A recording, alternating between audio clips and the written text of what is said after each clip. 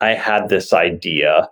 How do I bring all of these skills that I've learned over decades in big agencies to social impact sectors? So global health and development, climate and sustainability, media and society, policy. And the narrative was, and still is in many pockets, I can bring these incredible skills to these places where there are gaps or there's a dearth of these skill sets. And it's really a false narrative. And you start to work with organizations and you pretty quickly realize that there are incredibly brilliant people doing amazing work against wildly complex topics.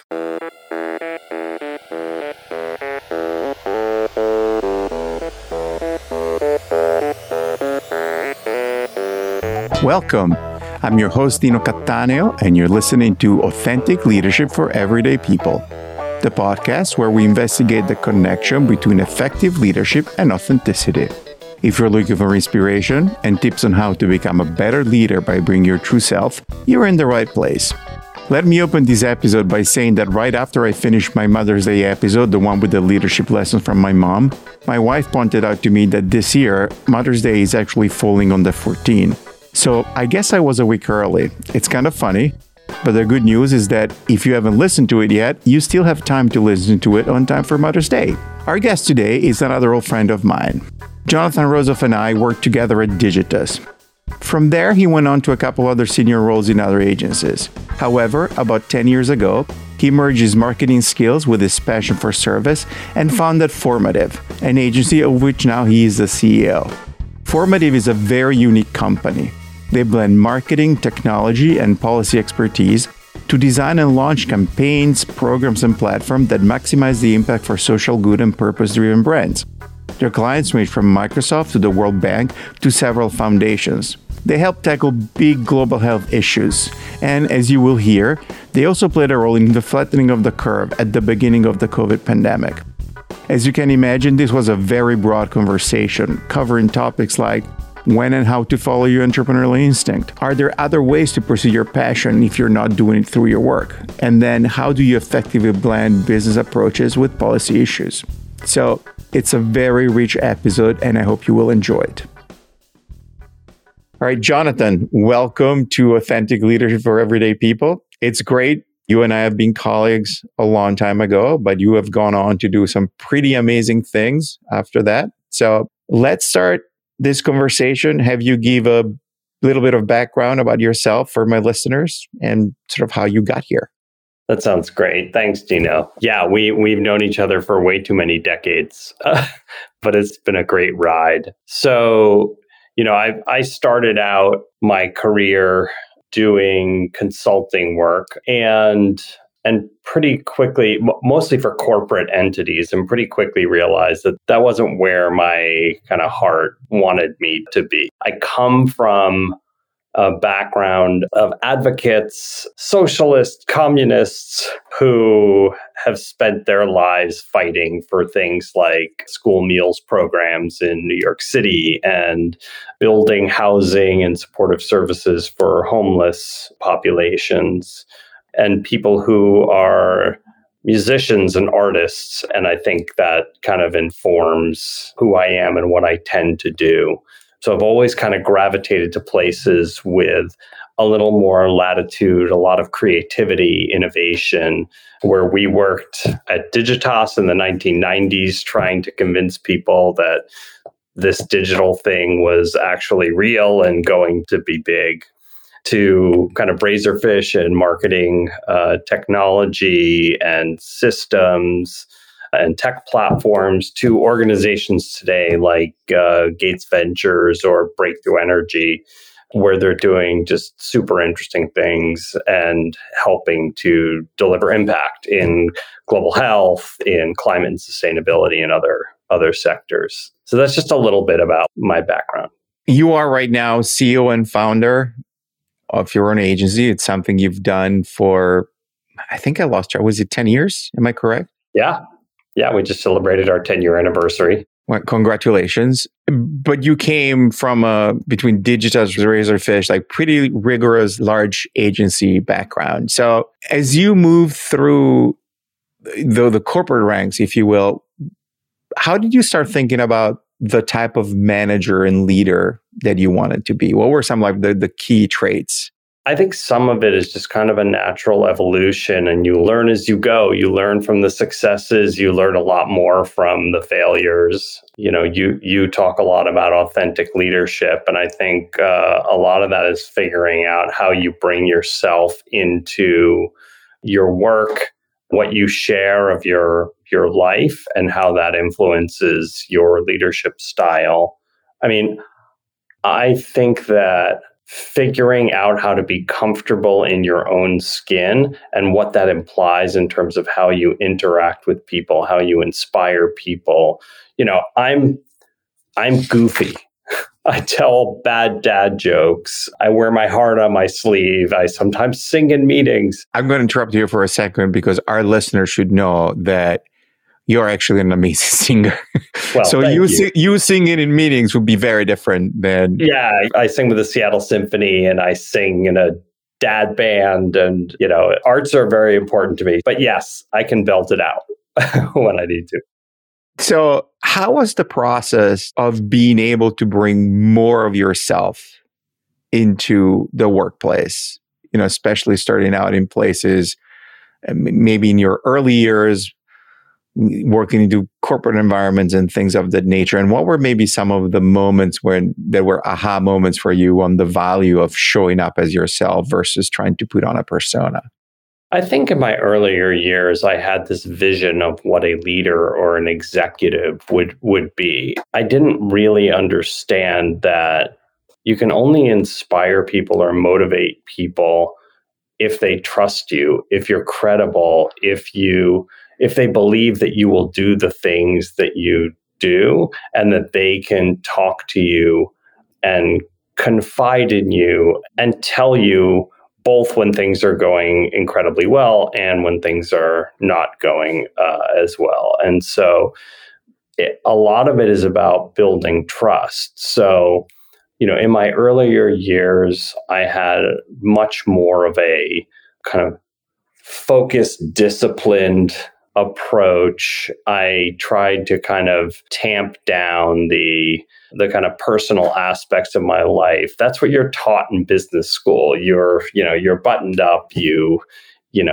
say certain things, you don't say other things. And what I find is when I give a little bit of my life, when I talk a little bit about how I feel about things, when I'm honest about where I fail or where I've made mistakes, and I own them and I try and correct them, those tend to be the points where people say, this is somebody who's real. And as long as I'm following through on the things that I say, and these are authentic, these stories, these ideas are authentic to who I am as a person, I build trust and credibility with people, and I find that they're willing to forgive some of the mistakes, which we inevitably all make, regardless of who we are, and to work in more collaborative ways, to be happier at their jobs, to want to go the extra mile to make work successful. Yeah, I love what you just said, because I think a lot of the time when authenticity is discussed, people think about it as, just be more of myself as a superficial thing, and, do I need to share the silly things, which is important. But I think when you talk about authenticity in the corporate environment as a component of building trust, it has to be balanced by the delivery, the accountability on the other side. It's almost like the more you deliver, right, that buys you latitude to bring more of yourself into the work and really building that trust. Yeah, it's a great point. I mean, we talk a lot about authenticity, but Donald Trump is authentic. He actually, what he's going to do. He is consistent, and also he's terrible in so many ways. because it's not married with empathy or kindness or accountability or decency, right? And you can be authentically shitty. Right. And so there's the component of being yourself and really being true to what you believe, and also having some of those other attributes that make people want to collaborate with you and be motivated by the vision that you're setting out. I love what you just said, because the foundation of this podcast and the foundation of my coaching work is that when you are truly yourself, authenticity means basically knowing yourself, being your true self. If you go to the etymology of the word in Greece, in ancient Greek. And my whole premise is that when you're truly yourself, you're most effective. And we talk about authenticity, there's a moral value attached to it at the same time. But the reality is that the power of authenticity as a performance driver is moral neutral. Right. You just pointed out the effectiveness. If you truly embrace yourself, if you're a horrible person, you will be very successful at being a horrible person. And so what we're talking about is then when this authenticity is connected to a set of additional values that have to do with ultimately believing that we're responsible on this planet for something more than ourselves. Right. I mean, how many times have you heard the phrase, well, that's just him or her, but he's a good guy. She does a good job, right? But authentically, you know exactly who they are, right? So you've got to marry the other pieces in ways that actually build towards something better and motivate people. Yeah. I think this is a great place to move to the next question, which is, you had a very long and successful career in traditional big agencies, from Digitas to Razorfish, and then you decided to start your own agency with a very specific slant. Yeah. How was that process? What was scary? What was exciting about it? Take me back. You said we're 10 years into it. So let's go back to 10 years ago as you're thinking about this. Yeah. When I started Formative, I had this idea, and the idea was, how do I bring all of these skills that I've learned over decades in big agencies to social impact sectors? So global health and development, climate and sustainability, media and society, policy. And the narrative was, and still is in many pockets, I can bring these incredible skills to these places where there are gaps or there's, a dearth of these skill sets. And it's really a false narrative. And you kind of you start to work with organizations, and you pretty quickly realize that there are incredibly brilliant people doing amazing work against wildly complex topics with vast ecosystems around the globe of funders and implementation partners and advocates and policymakers. And you start to look at this ecosystem, and you quickly realize that people are trying to affect change over 20, 30-year time horizons, not over the course of, a quick campaign to get a bump in brand favorability or whatever the metric is. And you also realize it's very hard to measure the outcomes of what you're doing without working back against a theory of change to say, what are the shorter term metrics or goals of, outputs that we're creating that are reaching those outcomes and so forth. So I went to school figuratively and learned a lot and started to hire in people with sector specific expertise who could really deeply inform the work that we were doing. And we've created an organization that is highly capable of solving really complex problems in these areas. In the early days, we didn't have that. And We didn't have a brand behind us or a lot of resources or assets. And that's the scary part. When you kind of go, well, I have networks of people who know the work that I do, and they care about me and they understand that I'm going to deliver great things. But going into a room where you're competing against very large established firms with big reputations, you quickly realize that you have to be able to showcase a differentiation. You have to be able to convince people to take a leap of faith. Just to give a little bit of context to our listeners, is there like a public example of a campaign or something that you worked on that can explain the type of work that you're doing, and so that they have context as to where this is happening? Sure. I mean, I'll give a couple. In late 2019 or early 2020, we were working with the University of Washington, Fred Hutch, Seattle Children's, and Gates Ventures on a program called the Seattle Flu Study, which was meant to understand the vectors of disease spread with the hopes of being able to test a number of potential interventions that could stop the spread of a future pandemic. And lo and behold, in January, February of 2020, the real deal happened. And we actually found the first cases of community spread in the nation in our samples, and quickly had to pivot that platform for self-testing to help provide information that would guide decision-making in the early days of the pandemic and flatten the curve, which had a whole series of challenges. But we were responsible for building that platform, recruiting people into those study arms, doing all of the communications around it. At one point, we were working with another organization to do PR as we became the epicenter of the emerging pandemic.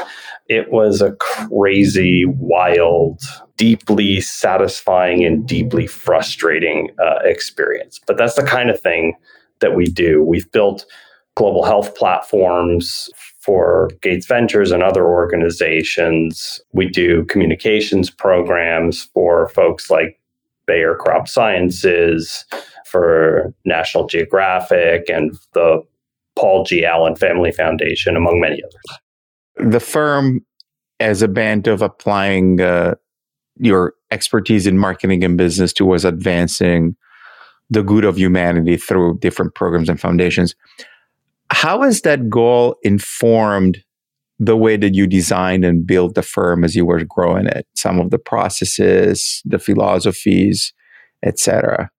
At the core of it, we need people who are deeply interested, excited by, and in many cases have the skill sets to deliver in these kinds of environments. So there's this hybrid functional expertise of digital and integrated marketing and all of the skill sets within that rubric, married with people who are deep in global health, life sciences, because we do a lot of work in Alzheimer's and neurodegenerative disease with some of our clients, climate and sustainability. So we've had to both hire and figure out how we bring freelancers in who have both the knowledge base and different sets of expertise. So we have people who are deep journalists who've spent decades on the ground in different countries, who really understand the models and how people with lived experience will react to some of these programs or can collaborate to build some of these programs.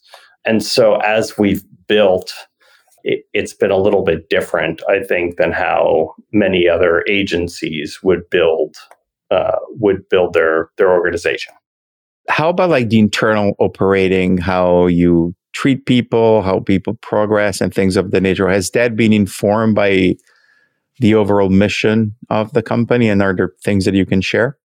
I think that in general, we operate against a series of core values about how we treat people, how we collaborate, what equity means for us.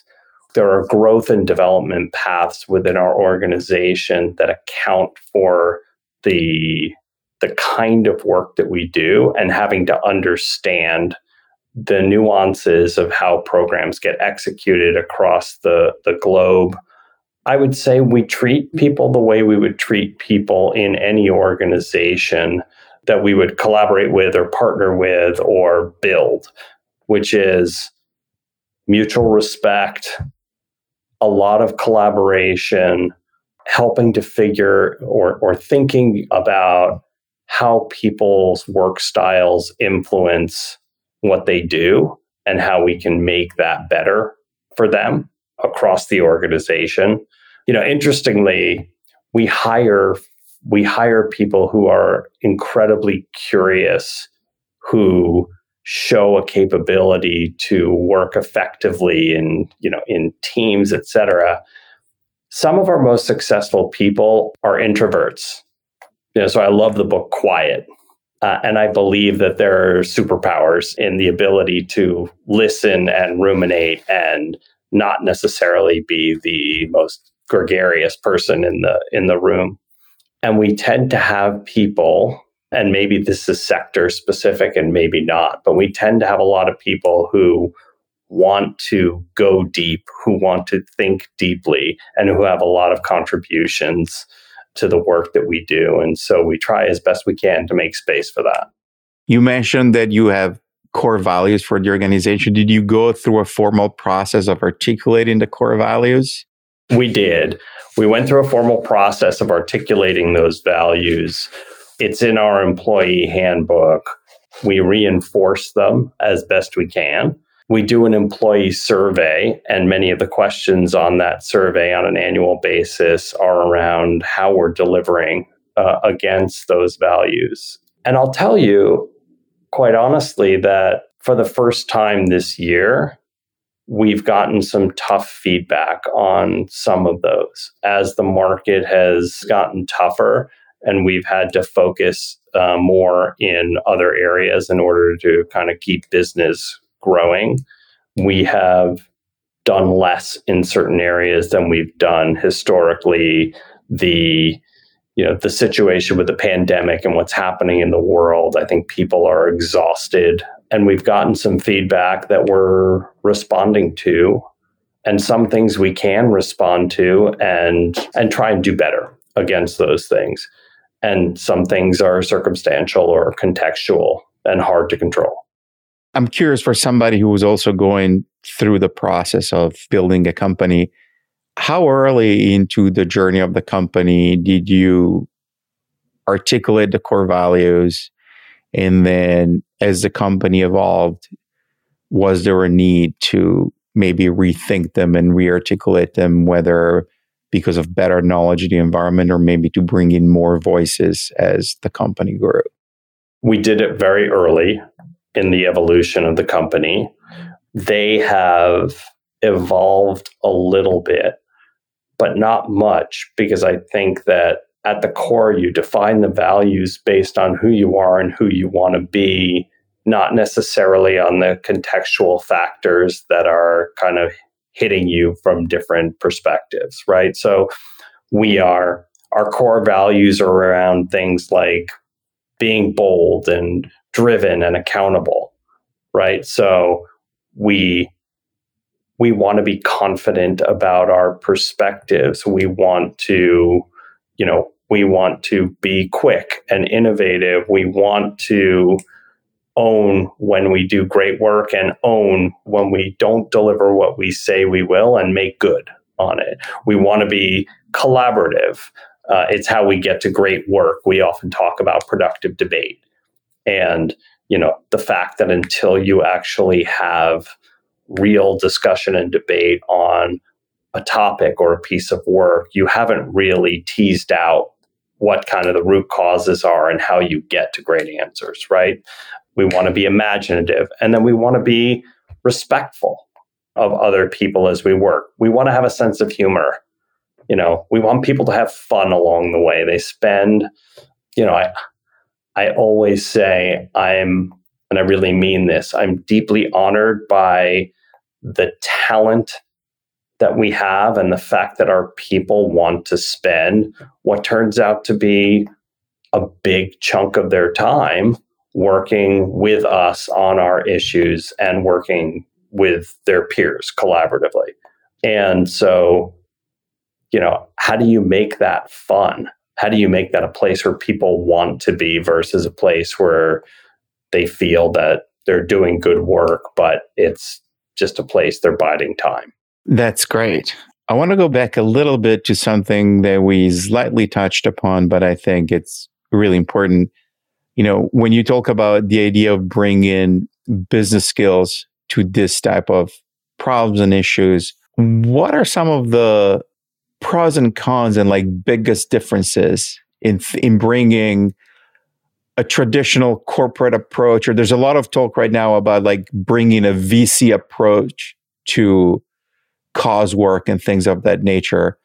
What are the pros and cons of those approaches, and how should people think about it?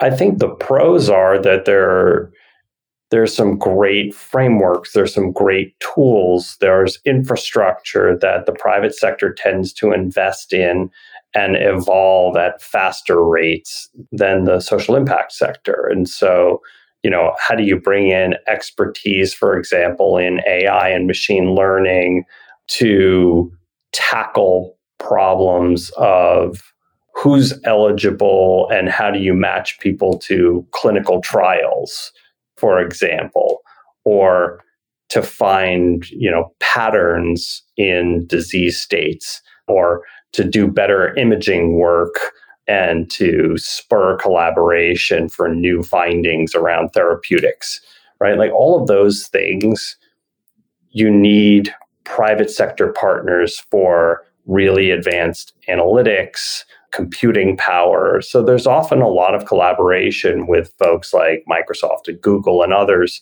in order to work on those kinds of projects. There's also inherent bias in those kinds of things. And I think a lot of people talk about that.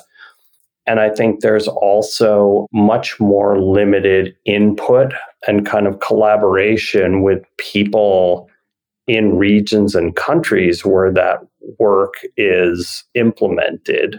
And so there's a big push in figuring out how do you create partnerships that really legitimately incorporate Global South or countries that are going to be recipients or that are going to be hopefully collaborators and innovators in developing these kinds of solutions. And so you get that less when you're kind of in a VC or a private sector driven set of initiatives.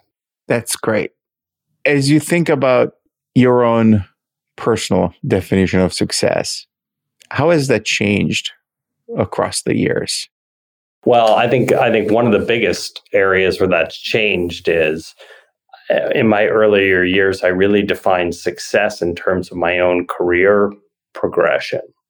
And some of that has to do with just stage of life, and some of that has to do with your ability to really impact other people and the world around you.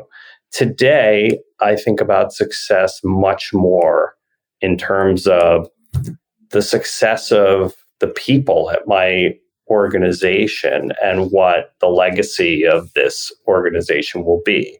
What kind of success we're driving in the sectors in which we operate.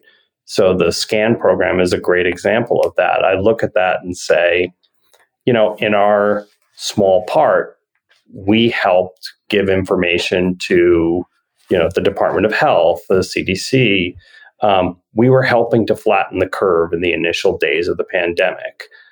We are providing information and best practice approaches to help people understand how to fight disease states across the globe, for example. And so I start to think about the impact that we're having across the world. I think about success in terms of what is my impact on my community. I'm on the board of the Seattle Opera, and I care deeply about the organization and the future of arts in Seattle and in a much broader context in the country and around the world. And I see a lot of degradation in how people think about the value of the arts and communities. And so success would be having an impact on those kinds of issues. Fabulous. I have a question more for the younger, some advice from like the younger people. There's a lot of talk around find what you love and do it. And I think it's fair to assume that you are now in a place where you are doing what you love, where you're marrying your professional passion with your personal passions. Yeah. How was the journey to get there? I wouldn't say circuitous, but I would say it's never linear. From my upbringing, I've always had this side, which is entrepreneurial and interested in social causes and interested in the arts. And it just came out along the way, and I found opportunities. So at Digitas, as you know, I started the Digitas Follies to put on a show.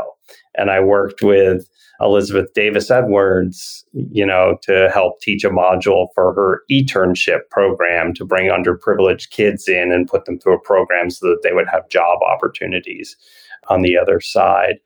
And in other phases of my career, I found ways of connecting with the community. The Seattle Opera is a good example of that. I think my advice would be find those opportunities along the way that build cumulatively into something that is a body of knowledge that feeds your soul. And if you want to, then figure out your way into those places if that's where your heart is. But I don't think you have to be starting a social impact company, or going to a nonprofit in order to follow your heart, in order to find ways of bringing that into your life and figuring out what makes you happy and where you can have an impact.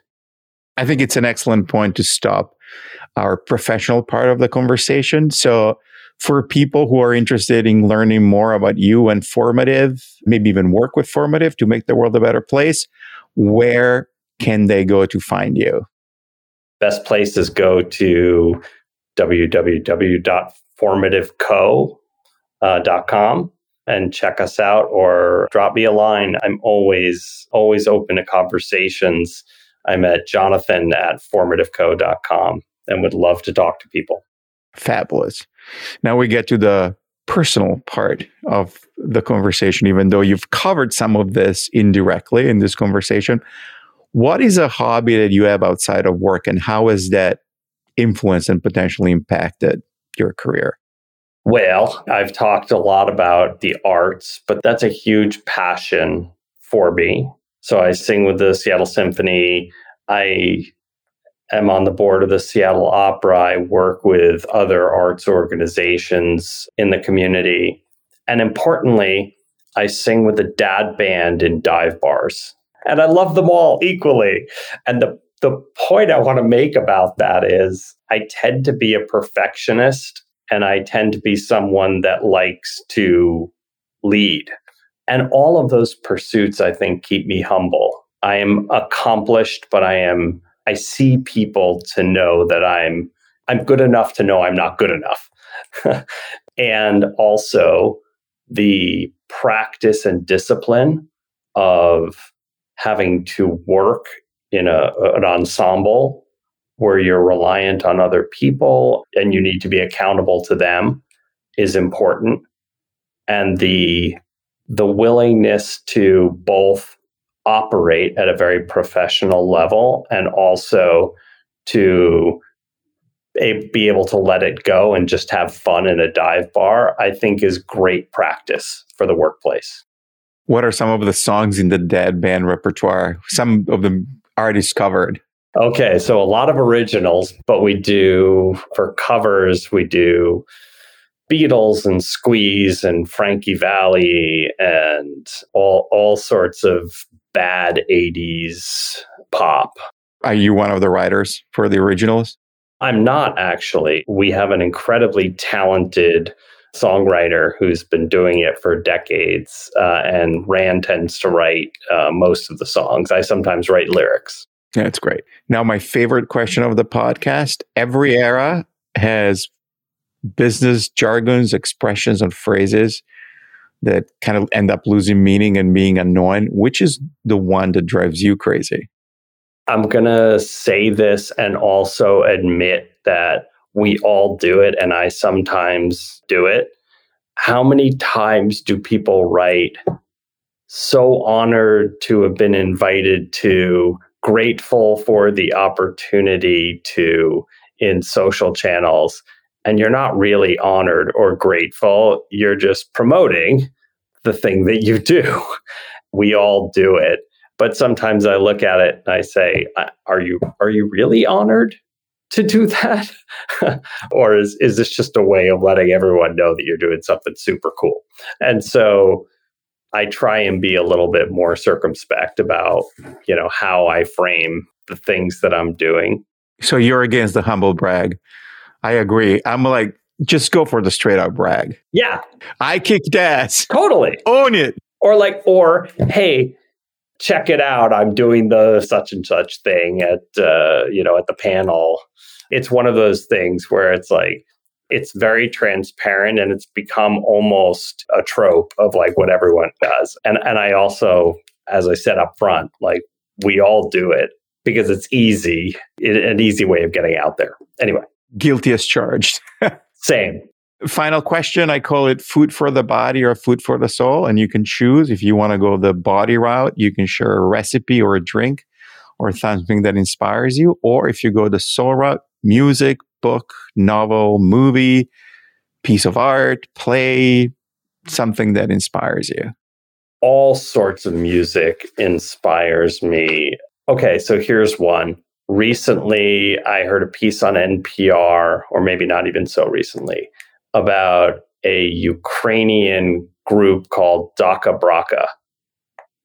And they are touring around and making incredible original music and also using it as a way to raise awareness for what's needed and necessary in Ukraine. And I think that's super cool. Fantastic.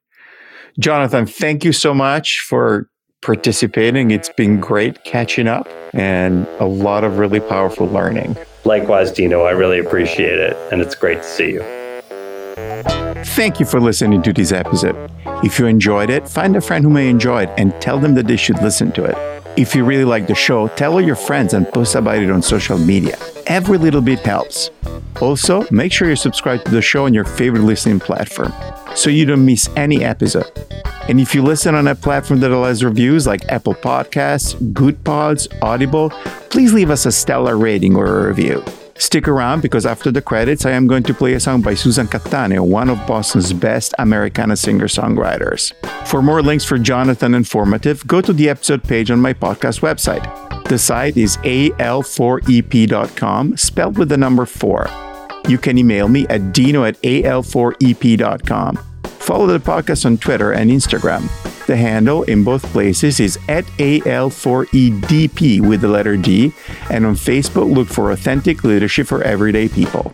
This episode was produced by me, Dino Cattaneo, with additional edits by Pro Podcast Solutions. It was recorded remotely using Squadcast.fm. The theme music was composed, produced, arranged, and recorded by Nicolas Cattaneo, who also played keyboards and drums, with Tony Savarino on guitar and Jesse Williams on bass. As promised, here is a song by Susan Cattaneo. It's a song about being there for others when they need us, and it's called Better Day.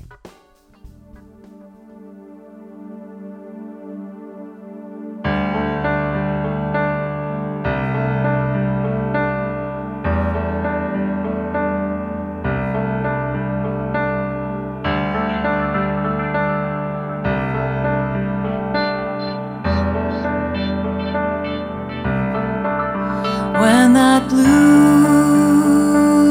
rain day. The broken sky couldn't get more dark, and every breath is tight and aching, 'cause thunder's crashing in your heart.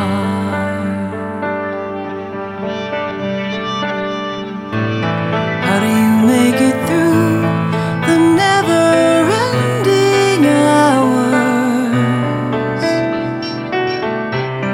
What are you gonna do to find a clear way out?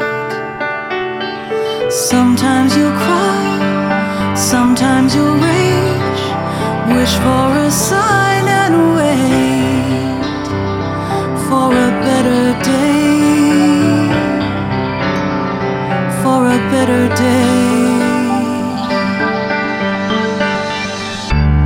You never know how life can change you. The twist and tangle of the thread.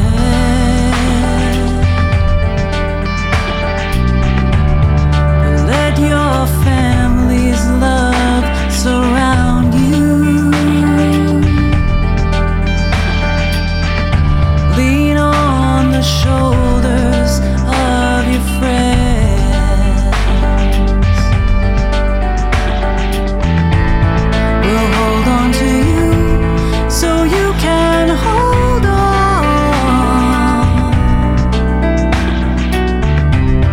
and you'll make it through, so you just hold on. Be strong. Sometimes you'll laugh, sometimes you'll pray, till you can find your way to that better day, to that better day.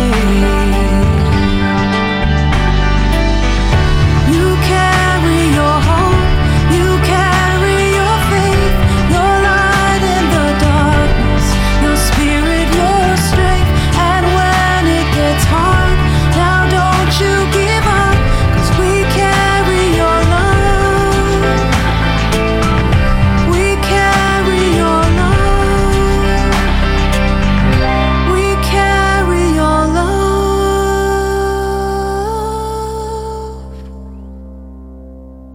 Sometimes you'll cry, sometimes you'll rage, sometimes you'll laugh, sometimes you'll pray for a better day, till you find that better day.